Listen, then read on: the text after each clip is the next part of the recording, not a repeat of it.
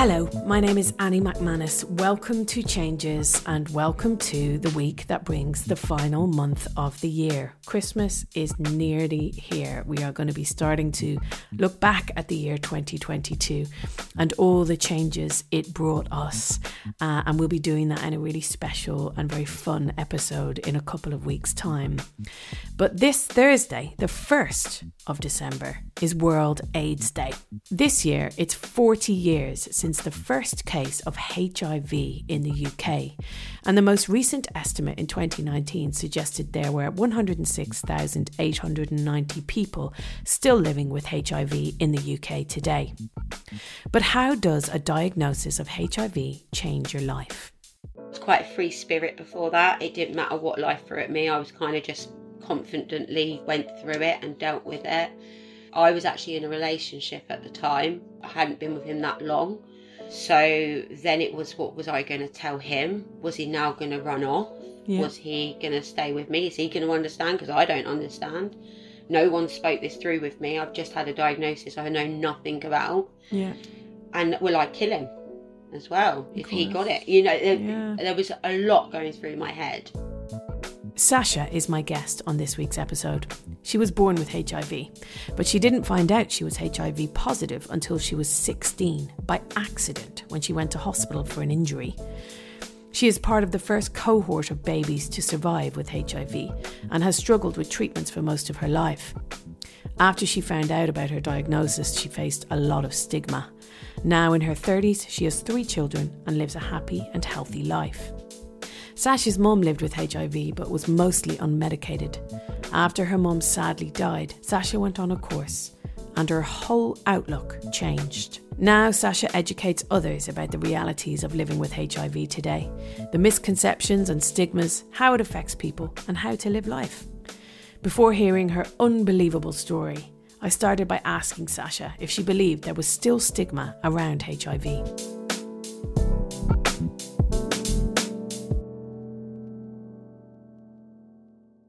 Yeah, I think stigma is going to go on for a long time because we're still not getting to everybody. Yeah. I think it's the same with any condition, really. Unless it's affected you or affected someone you know, or you've learnt about it in, like, say, the medical sector, you're not really going to have the change of information as easily as someone like myself or my family members or my friends. And there's still not a huge amount of coverage on HIV compared to other illnesses. We are getting more coverage recently, especially since It's a Sin on Channel 4. Why do we think that there hasn't been as much awareness or as much knowledge being put out there for HIV as opposed to other conditions? I think the issue is in the UK, obviously, we are very fortunate to have advanced treatments, and we've had a lot of support in the past growing with HIV from when it came to now. Say in the last 5 to 7 years, HIV funding has kind of dropped dramatically to support people living with HIV because people are living well with it now. Right. And it's harder to pass on when we are treated and undetectable that it kind of like, well, they're okay now, right, but are we okay? Right. Because being okay on medication is one thing, and being mentally stable with our conditions and in ourselves is a whole different circle. So the government have retracted a lot of funding, and basically it's kind of getting put to the back. People are getting comorbidities with HIV. People have other health conditions before they had HIV. Yeah. And children like myself that were born with HIV are growing old with HIV. Yeah. So we don't know what our bodies were like before we had HIV. We've always had HIV, so we don't know if we're going to be premenopausal earlier. Right. There is no science because we are the first cohort. So, or the cohort before us that was born before me, because I'm late 80s, a lot of them died. Right. So we are just basically going day by day, week by week, month by month. You mentioned that, so you were born with HIV, and, you know, you talk about being this first generation of people who were born with it over here. Can you give us a bit of context around you coming into the world as a baby and when people around you realised that you had HIV? Yeah, so my mum was 21 when she had me, and she had me in 1988, which this is when HIV testing in pregnant women wasn't around. Got you. So it wouldn't have been something that she would have been offered. It didn't come about until about 1992, 1993. I was born a normal, healthy birth. Yeah. I don't know if I was breastfed or not, because my mum unfortunately has died. We'll get to that later. And as far as I'm aware, I was actually okay until I was about 4 or 5. Right. In between me being born and me getting to that age, my mum had a bit of a life change herself. She didn't know she had HIV still, but she had gone on a different path. So I ended up going to my grandparents. Right. And my grandparents took me on, and I got chickenpox. And I reacted extremely badly to them. Okay. To the point that I was going to die. Right. So that's when all the tests were done. No one knew what was going on. The last resort was, back then it was called an AIDS test. And I had the HIV test, I believe, in 1993. And I came back positive with full-blown AIDS and a 6-week prognosis. So the difference between HIV and AIDS... There's a big difference between them. So AIDS is an acute immune deficiency syndrome, which is a collection of illnesses that you can acquire because your immune system is broken down so much by the HIV virus, which is the human immune virus. Yeah, and you don't get AIDS without having HIV, right? No, and you don't just automatically have AIDS because you've got HIV. Got it. HIV attacks the white cells of the immune system, and when it gets to a low enough level that there's nothing to fight, you will get opportunic infections. Could be pneumonias, it could be anything, chickenpox, anything. Yeah. Then when you are at that stage that you're near death, that's when it's then classed as AIDS, because it's acute immune deficiency syndrome. Got you. So your immune system is wrecked. Yeah. By the virus. And we should say now that AIDS is very rarely used by UK doctors. It's just kind of advanced HIV. You know, HIV is treatable to the point where you don't get AIDS. Yeah, so here, we want to come away from the word AIDS, because AIDS is still perceived as what the condition is when it's not. Yeah. HIV is the condition. Yeah. AIDS is not a term used in the UK. Hardly. The only time I've ever seen it is on charity names. So, but you said as a kid you had full-blown AIDS. Yes. Yeah. Yeah.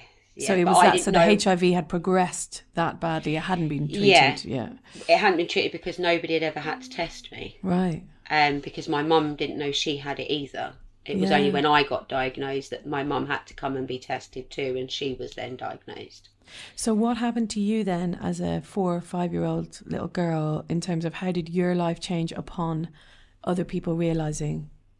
My grandparents got told to take me away because I only had 6 weeks and to enjoy life with me. Oh my God.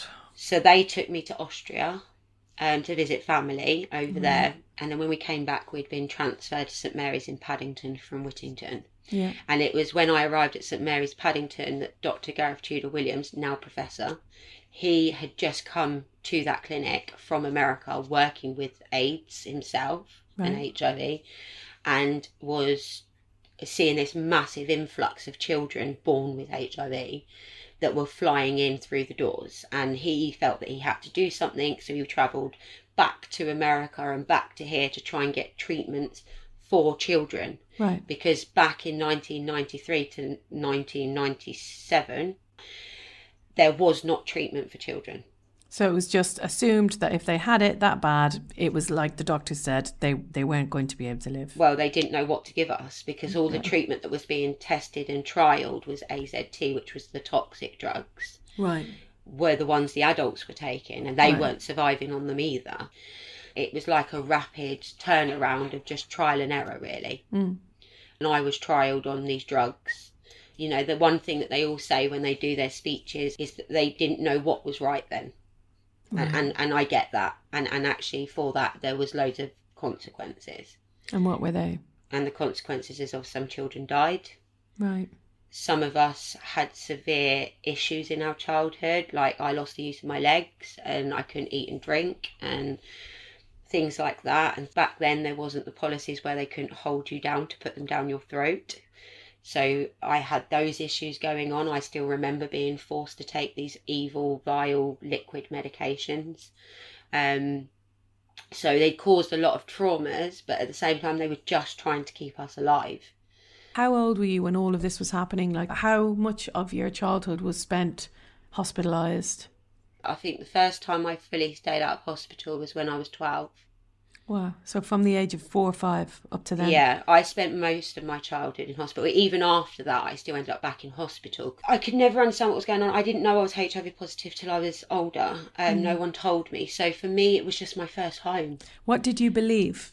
What they told me. Which was? I had a blood disorder.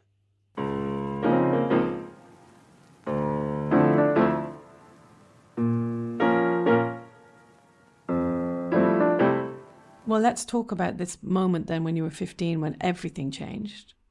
My mum had come back into my life properly when I was about 12. Right. She'd moved to the area, so I was living with her and my granddad. By this point, my nan had died that I grew up with. So it was just me and my granddad and my mum, and I was now living with my mum. I was helping my stepdad and I cut myself quite badly. So I went in for that and I sat in the room after triage, and the doctor just walked in with a clipboard and just went, "Miss Goodman, I understand you're HIV positive." And I just remember that time just stood still. Time literally, like I can remember exactly that moment and freeze it, because it was just like, well, they taught me about a virus when I was a kid, but I didn't know that's what they were teaching me. They taught me about immune systems, but I didn't know that's what they were teaching me. I've been sick all my life. Oh my God, I'm HIV positive. I'm going to die. Like, that was my first initial thought. What did you know about HIV positive? Like, what were your preconceptions? My preconceptions were Princess Diana shook hands of people with AIDS and HIV and she was okay, but people died of it. That was my only conceptions was AIDS was a killer. Yeah. And if you've got HIV, AIDS is HIV back then. Yeah. Now there's a big difference. But back when I was that age, we knew it as AIDS more than we knew it as HIV. So I looked at my stepdad and my stepdad was in utter shock because he didn't know either that I had it. Everybody around me knew except for me and my stepdad. Wow. So it was just us that didn't know that I had HIV. So how did that then change your life from that moment on? It's where all the problems started. Right. It's where all the issues. I was quite a free spirit before that. It didn't matter what life threw at me. I was kind of just confidently went through it and dealt with it. I was actually in a relationship at the time. I hadn't been with him that long, but I also wasn't 16, and I'm a bit of I like to follow rules. So I hadn't actually slept with him. So then it was, what was I going to tell him? Was he now going to run off? Yeah. Was he going to stay with me? Is he going to understand? Because I don't understand. No one spoke this through with me. I've just had a diagnosis I know nothing about. Yeah. And will I kill him as well if he got it? You know, there was a lot going through my head. But the first thing that was going through my head was dealing with my mum. When I got home, that was the biggest issue. And when you say dealing with her, how do you mean? Oh, I lost it with her. I went home. I was so angry. I was so upset. I was hurt. I literally felt every emotion but happiness. And just lashed it at her. And I said lots of horrible things to her. I tried to get it out with her. She wouldn't talk about it. She wouldn't have a conversation. She was upset herself. You could see it, like now I look back, you could see it in her eyes that she was not able to process that she's now having to deal with, that I found out that she's got it as well as I've got it, that my stepdad now has found out that I've got it. And all these lies and all these cover-ups have now been exploded, and I'm stood there screaming. It's a lot to take in. And if you overlook my mum's self-stigma, that she was in denial that she had it, she never medicated. Wow. That's why she's not here today. Right. So this is the other thing, is the stigma that came prior to me was already set in her. Yeah. Because the early 80s, it was huge. Yeah. And my mum was born in the late 60s. So my mum, the shame she felt overtook her health. Your stepdad didn't know that you had it, but did he know that your mum had it? He didn't know my mum had it, no. He's a very good guy, and whatever he's feeling to her, he loved my mum. And he loved me. So he never ever once, made a thing about it. It was all about helping me. How then did you need support in the next few years? I mean, I'm just thinking about the time that you found this out, right in the middle of your teens. starting to get back into normal life post being in hospital for all of your childhood, but also going through a lot of change hormonally, physically, like... And I was only just fitting in at school as well. Right. Because when you grow up out of society in a hospital and then you go into the normal society of school and life and general things, people have been doing things that you've never done in your life, and they've been doing them all their lives. And I wasn't integrated into society. I was literally thrown. And I struggled, and I really struggled. I was bullied. I never felt I ever fitted in anywhere. Right. So those teenage years in school then were tough? They were tough. They were tough before that moment. They were even tougher after that moment, because I made a silly mistake of going to school and telling my best friend at school. What you found out? Yeah, because I like to share. I'm quite an open person. I can't hold things like that in. I need somebody. And I told her, and she thought I was attention seeking. So she told the whole school. That you had HIV? Yeah. In 2005. Yeah. What happened next? I had to leave school. Because people were giving you jip? Everybody was giving me jip. I couldn't walk down the street. I couldn't be in public. I couldn't be in class, down the corridors. It didn't matter where I was. I was the AIDS girl. I was being called a slag. I was being absolutely throttled with abuse that I couldn't tolerate and cope with it. Of course. School brought me and my girl mates together. I had a group of us. There was 8 of us. My mum nicknamed us the Great 8. And she was one of them, and we were the Great 8, and we all got pulled together in a room. The teacher said, look, Sasha is HIV positive. She actually needs a friend right now. And the girl still didn't believe it at the time. Then, I don't know who spoke to them, but someone spoke to them and said, we can't control this. There's nothing we can now do. The school already knew I had it pre-me knowing it. So that was it then. It was out of control. There was no, we'll get an email out to all the parents and stuff, because you couldn't do that because of data protection and stuff. So right. It was a minefield waiting to go off. How old were you when you left? So I left school at 15. I had no support in school with my education. None at all. What happened next then with regards to you going out into the world, having left school? Did you try and get any more education, or did you... Not at first. I think it was quite a big blow at first. There was a lot going on. I also needed to tell my boyfriend as well. Right. Yeah. And he stuck around, and Did for a bit, yeah. Well, I actually split up with him in the end. We're still very good friends now. He's married now. I'm glad. I mean, no shade on him, but I'm glad it was you that had the chance to have the agency to do that, if you know what I mean, as opposed to it ending because of your diagnosis. Yeah, no, he was absolutely fine with me. I think he was just as confused about it as I was. But as I said, me and him, I actually only saw him a couple of months ago, and we are very good friends, and he will always be that person that was there at the beginning, and we've got that connection there. And his wife, she's lovely, and I've obviously had that conversation with her too, educate her. I suppose you've had to inadvertently take on this role of educating people around you on the realities of what it is to have HIV. Can you remember a point when that started in your life, when you were actually started learning and being right, I need to basically live in this world, and if people don't know, I'm going to have to start telling them? Yeah, I think I've never lived anywhere where I've been able to keep it a secret. Other people have always done that for me without my permission. So I moved away from Essex once my mum died to Buckinghamshire. I came here for a fresh start, and before I'd even moved here, people knew I'd HIV because my ex's family lives here. So they had already told everybody. So I've never been able to have that privacy, really. And I suffered a long time. I suffered a really long time. Even with my current partner now, I've been with him nearly 10 years. And even when I met him, I was still very shameful with myself, self-stigmatising. My mental health was really bad with it. And I was always trying to justify myself, because I always became an easy target. Having HIV is a weapon. It's ammunition for anyone that doesn't like you or doesn't want to have anything to do with you or wants to cause you problems. And this is something that's become huge ammunition across my lifetime. Not so much since 2018, since I stood up. I stood up and I spoke up. And ever since then, it's changed.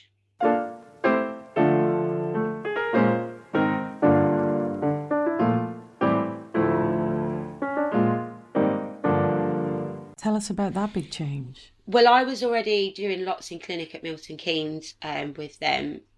You know, they're always saying that, you know, you should be leading this because you're so vocal and strong and passionate. What is clinic? Can you explain the context of clinic? So the HIV clinic. So obviously we have a specialised clinic like any specialist illness does. So we have specialist nurses and doctors. Yeah. So I'd go to clinic. So I was on a routine appointment in clinic and I was medicated fully. I was undetectable.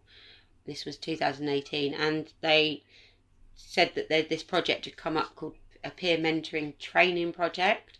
So you train to be a peer mentor to help other people living with HIV. And it's actually a paid role in London in clinics. And I was like, okay, that sounds good. I've always wanted to meet other HIV people.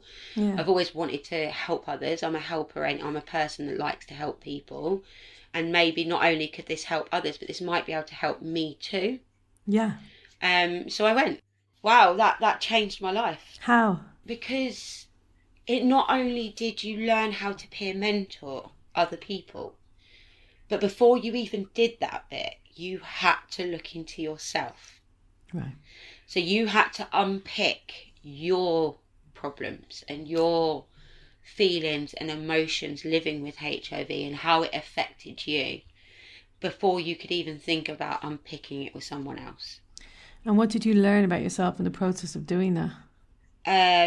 I learned a lot, but I didn't just learn a lot about myself. I learned a lot about HIV on that weekend too, because they taught us more in depth what our virus was, how our virus worked, what the treatments did for our virus, what U equals U is. We hadn't heard this term before. And what is this term? This term is undetectable equals untransmittable. So if you are on effective treatment and you have an undetectable viral load, you cannot pass on HIV, excluding breastfeeding. Was that a new information to most people in there? Well, yeah, I think it was the terminology was new. So I knew I couldn't pass it on. Yeah. I knew I couldn't because I had 2 children by this point. Yeah. And I was on my 3rd long-term partner. My partner now was that partner. So, and I knew I couldn't pass it on to him. So that knowledge was there, but the understanding of the knowledge wasn't there. When you sit with professionals and medical staff, it's very different to when you sit with somebody else that's going through these changes in life or have been through these changes in life. So when we were sat doing the training, we weren't just training, we were training with people that were HIV positive too. Everybody had to tell their story in a shorter version. Then we had to do Window of the World, which is the unpicking of ourselves and our emotions. And it was a very, very emotional weekend. And it sounds heavy, yeah. By the end, it was heavy, but by the end of it, I was extremely light, Annie. So I felt like this armour, this, like, you know, I describe it as knight's armour. It's heavy, isn't it? Yeah. It's like the world's on your shoulders, the weight of the world. Well, that's how it felt before I went to that. Even though I knew I couldn't pass it on, I still hadn't had the support with losing my mum to HIV. I didn't understand my treatment and how it worked. There was so many things I didn't understand before that weekend. And by going there, that armour just fell off. And I felt like I could just stand up and scream, I'm HIV positive and I do not care. Yeah. And I do not care what anyone thinks anymore. Because why do I care? Why? One of the trainers had said, you don't live with HIV. HIV lives with you. Wow. It's like, they describe it as, it's like owning a pub. How? And you're the landlord, but they're just like leasing it. They're just, you know, they're borrowing your body. They're renting it. That's what they were trying to establish. They were using all these different terms of, you are not HIV. HIV is something that lives with you. And you are you. And it just changed so much. And at the end, on the last day, I just burst into tears. I bet. And they were like, are you okay? I'm like, oh my God, I just feel so relieved. And from that moment forward, I was standing up in front of the mayor in London City Hall, and I was doing catwalks for Powers, and I was doing press releases, and I was doing the radio and TV, and literally I was just going from one step to another.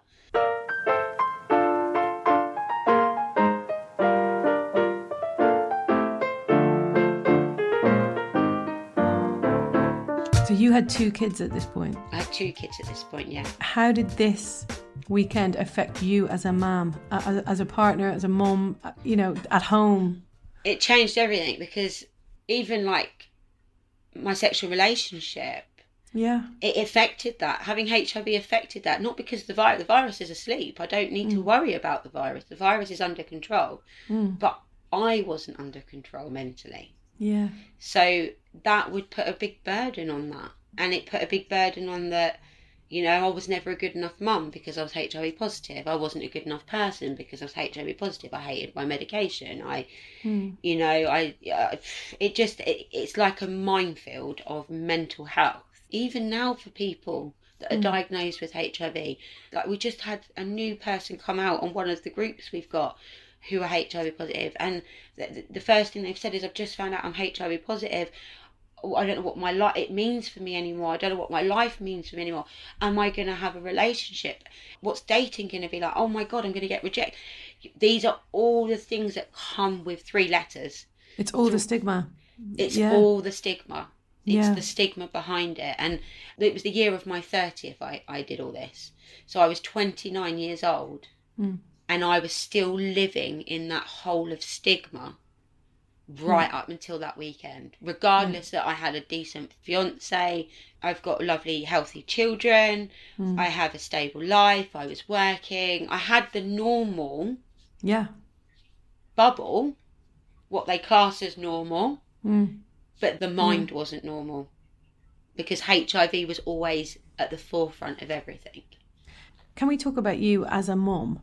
The lead up to having babies, being pregnant, and this is all pre this weekend. So this is all when you were still living with your own stigma as well as everyone else's. How did that affect, I mean, I don't know if having HIV affects being pregnant or labour in any way? Well, it does, yeah. It doesn't affect you medically if you're undetectable. Right. It doesn't affect you medically at all. It's decisions and options that are affected. I'll start with my first child. So he was born in 2006. So I was a young mum. I thought I was never going to be able to live life and have a child. And one thing I wanted when I was a young teenager is I always wanted children. So how old were you? 17 when I had him, almost 18. Right. I was their first child born with HIV at St Mary's to have a baby. So they didn't know what they were dealing with. They didn't know U equals U then. They just knew that if I had a cesarean, I was more unlikely to pass it on. Okay, so you had to have one. So I had I actually had him 8 weeks prem, unfortunately, because he was poorly. But I blame myself for that. I thought that was because I was HIV positive. It wasn't. He was born negative. I wasn't allowed to breastfeed. I was doing studies all the way through my pregnancy because they didn't have this knowledge. I was in hospital at appointments between both my local area and London. You could feel the tension between the local area of the HIV positive mother compared to the HIV clinic. Yeah. The stigma was there. Everyone automatically presumes you're doing a bad thing. When I say everyone, I'm excluding the HIV clinics because they are more clued up than anyone. But outside of that, like, what are you doing? Why are you having a child? You're HIV positive. Those sorts of feelings and emotions, you can feel them. So when I had him, it was very like, you have no options. This is it. There's no more. And when you found out that your son was HIV negative? Well, that took 5 years when he was born. He had to have quite a lot of blood tests. So when they're born, they have 2 weeks of HIV medication for babies. Wow. And then that's just a prevention. It's a bit like PrEP. What's PrEP? Sorry, for those who don't know. It's a prevention drug that people can take. If anybody goes to sexual health clinic that could potentially be put at risk of transmission of HIV, they can take PrEP. Okay. So it prevents them from contracting HIV. Right. So your baby was put on that, or a version similar. Yeah, which is now created PrEP. Yeah. Yeah. So that's what he was on. There was quite a lot of tests over his 5 years, and they were all negative.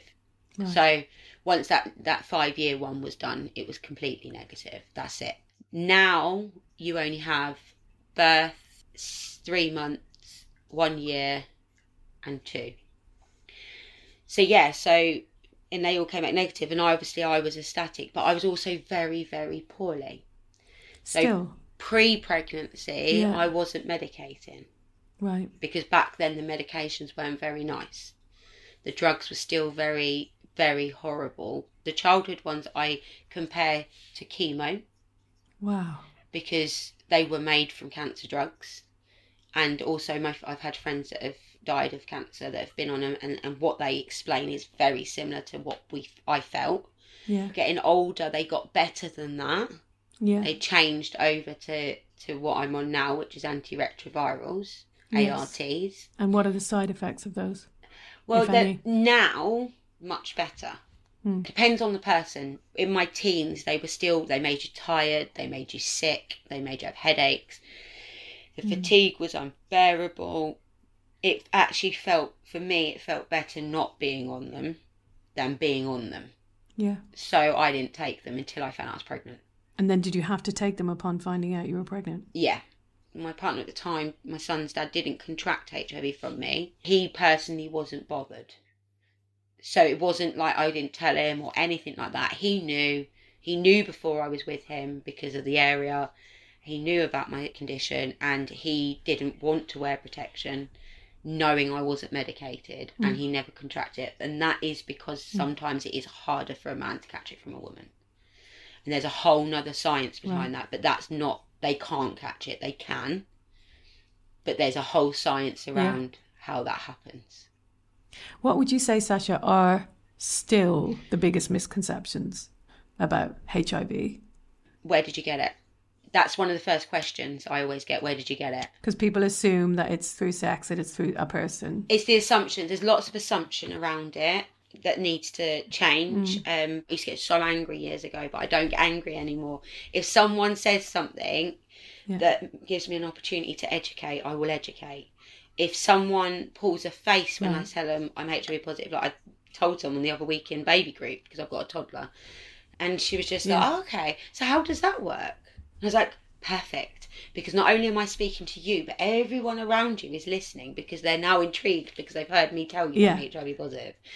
You know, so that's my goal, is literally just to educate as much as I can. But the misconceptions are just like, it's still a gay man's disease, it's still an African disease. How has your attitude to your medication changed over the years? Dramatically. If one of my paediatric consultants heard this, they'd be like, it took us years years we were trying to get her to take her drugs, and years she messed them around. And so they tried so hard, bless them. I used to flush them down the toilet, throw them in the bin. But it's understandable when you were a child, going, you know, the pain, they caused more discomfort than they felt they were doing any good. And also didn't know why I was taking them. In 2012, I'd split up with my son's dad at the beginning of the year. I'd had about a year of being single. By the December, I had got so poorly from not taking my drugs. I had pneumonia, a chest infection, a virus, and I was in hospital for like 2 weeks because I was so poorly. And when I got my results through, they were awful. So my viral load was through the roof. So the virus was at a level where I'm surprised I was still alive. Yeah. And my CD4, my white cells, that my immune system was at 10, which is nothing. Right. So the general public live with a CD4 between 500 and 1500. Oh my God. The CD4 also is based on stress, your diet, whether you smoke. Yeah. So your immune system changes all day long. And this is good to know for HIV patients as well, ones that don't know this stuff, because this really helped me out, because we used to rely on our CD4 results. Yeah. And if it was low, even with an undetectable viral load, we felt really heart-sunken that we'd done something wrong. Yeah. But they've done away with testing that regularly now, because actually that just depends on what time of day it is, what you've eaten, what you've drank, what you're going feeling, through, what you're going through, if you've had a baby, if you haven't, if you've got an addiction, if you haven't, if you're a tranquil person, if you're not. All those things affect your immune system. So when they're saying eat healthy, exercise regularly, help your mental health will play a huge part in your immune system. Yeah, that's so mad. We spoke to a guy called Gabor Mate on this podcast, and he talked a lot about that, about how, your emotional well-being feeds directly into your immune system, and how so many more women suffer from autoimmune disease than men because they are in a situation of more stress. They carry more stress a lot of the time. And they have a lot more hormones pumping through their body as well. Yeah. So yeah, women do, but men also live in silence. Yeah, so they have their own version of... Yeah, so you've got different aspects. But yeah, so the immune system is literally the controller, and HIV will attack it.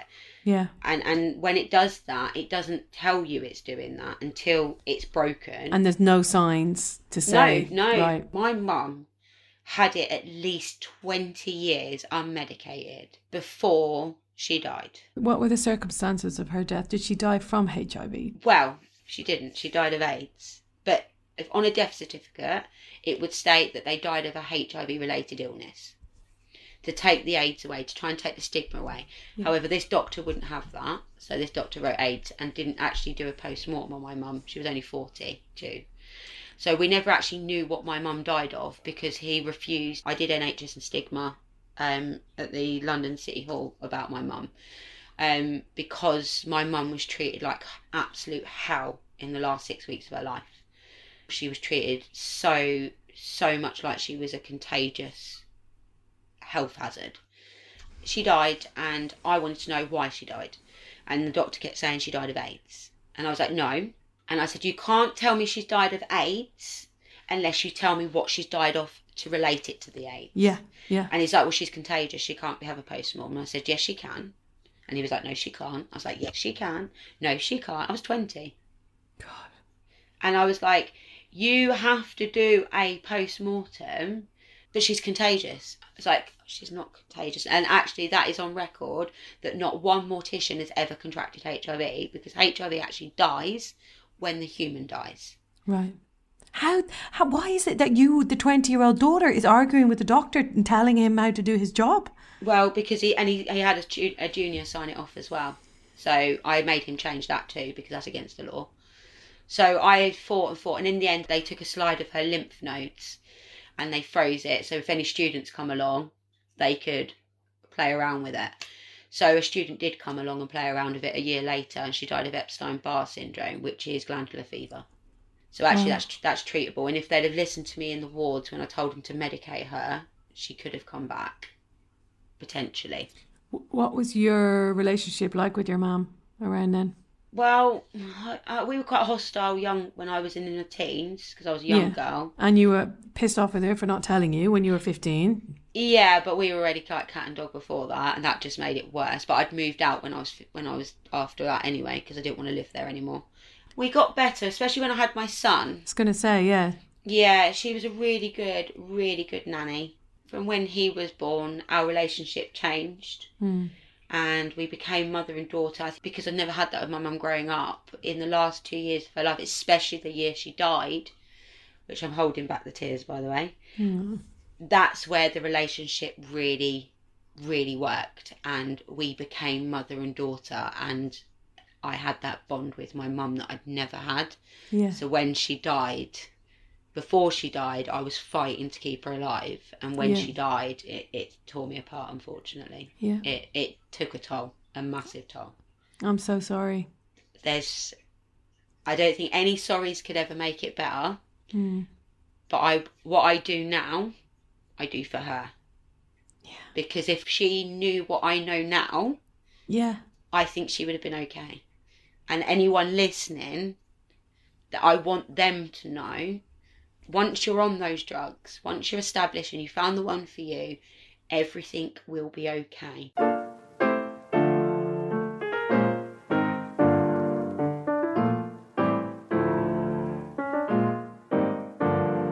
So, World AIDS Day is this week that we're broadcasting this episode. Last question that we ask everyone. What change would you still like to see? To normalise HIV more. Because if we normalise it generally, then all the other stigma will come down with it.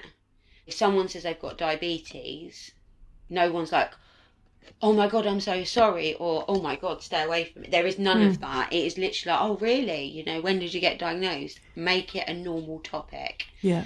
And I do that anyway, so no one can faze me anymore. Like, I've been with friends and I've been maybe on a night out drinking and it's come up. And they're like, oh my God, did you see the way what they said? And I was like, well, what did they say? And they went, they asked you really horrible questions. I said, no, they didn't. They asked me questions that gave me opportunity to educate. Yeah. That person now will never think twice about the stigma of HIV. And they'll never ask those questions again. No. It's that normalising it and supporting the end of transmission. Right. Because if we can reduce the stigma, we can help people come to terms with diagnosis, get medicated, have everyone in the UK medicated that has it. Yeah. Get them all undetectable, and then there's no more transmission. We've nailed it on mother to child. We don't have children born with HIV anymore. Yeah. The only time that ever does happen is if people have come in late from other countries. But in a whole, every person is tested for HIV in pregnancy. Pre-COVID, we had quite a few people coming through the doors in my local clinic that were diagnosed in pregnancy, and I was peer mentoring just one session. They are told that obviously having treatment prevents them passing it on to the baby, and now you can have a natural birth. Breastfeeding, it's still not recommended. There's not enough evidence to suggest that U equals U is actually involved with breast milk. It's excluded from the U equals U. Okay. Because the cells are a little bit higher in your breast milk. Yeah. There is a study called Nourish UK that's just launched about supporting breastfeeding. There is nothing to say you cannot breastfeed. You are to be supported with your choices. If you do breastfeed, the baby will be medicated. Right. There's lots of breastfeeding going on with HIV parents now, and they're supported to do so within clinic, because the clinic are the ones that know how to work with breastfeeding and HIV transmission. Yeah. Sasha, I really appreciate your time for this. Thank you so much. That's okay. Thank you, Annie.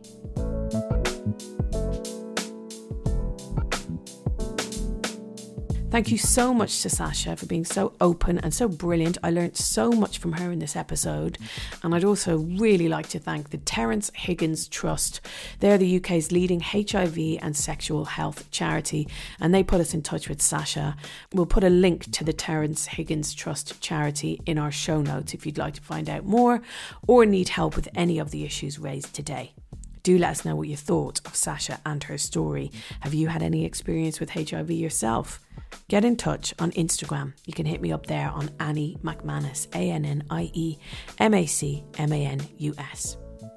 Don't forget to rate, review, subscribe if you fancy it. And we will be back next Monday as always. Changes is produced by Louise Mason through DIN Productions. See you later.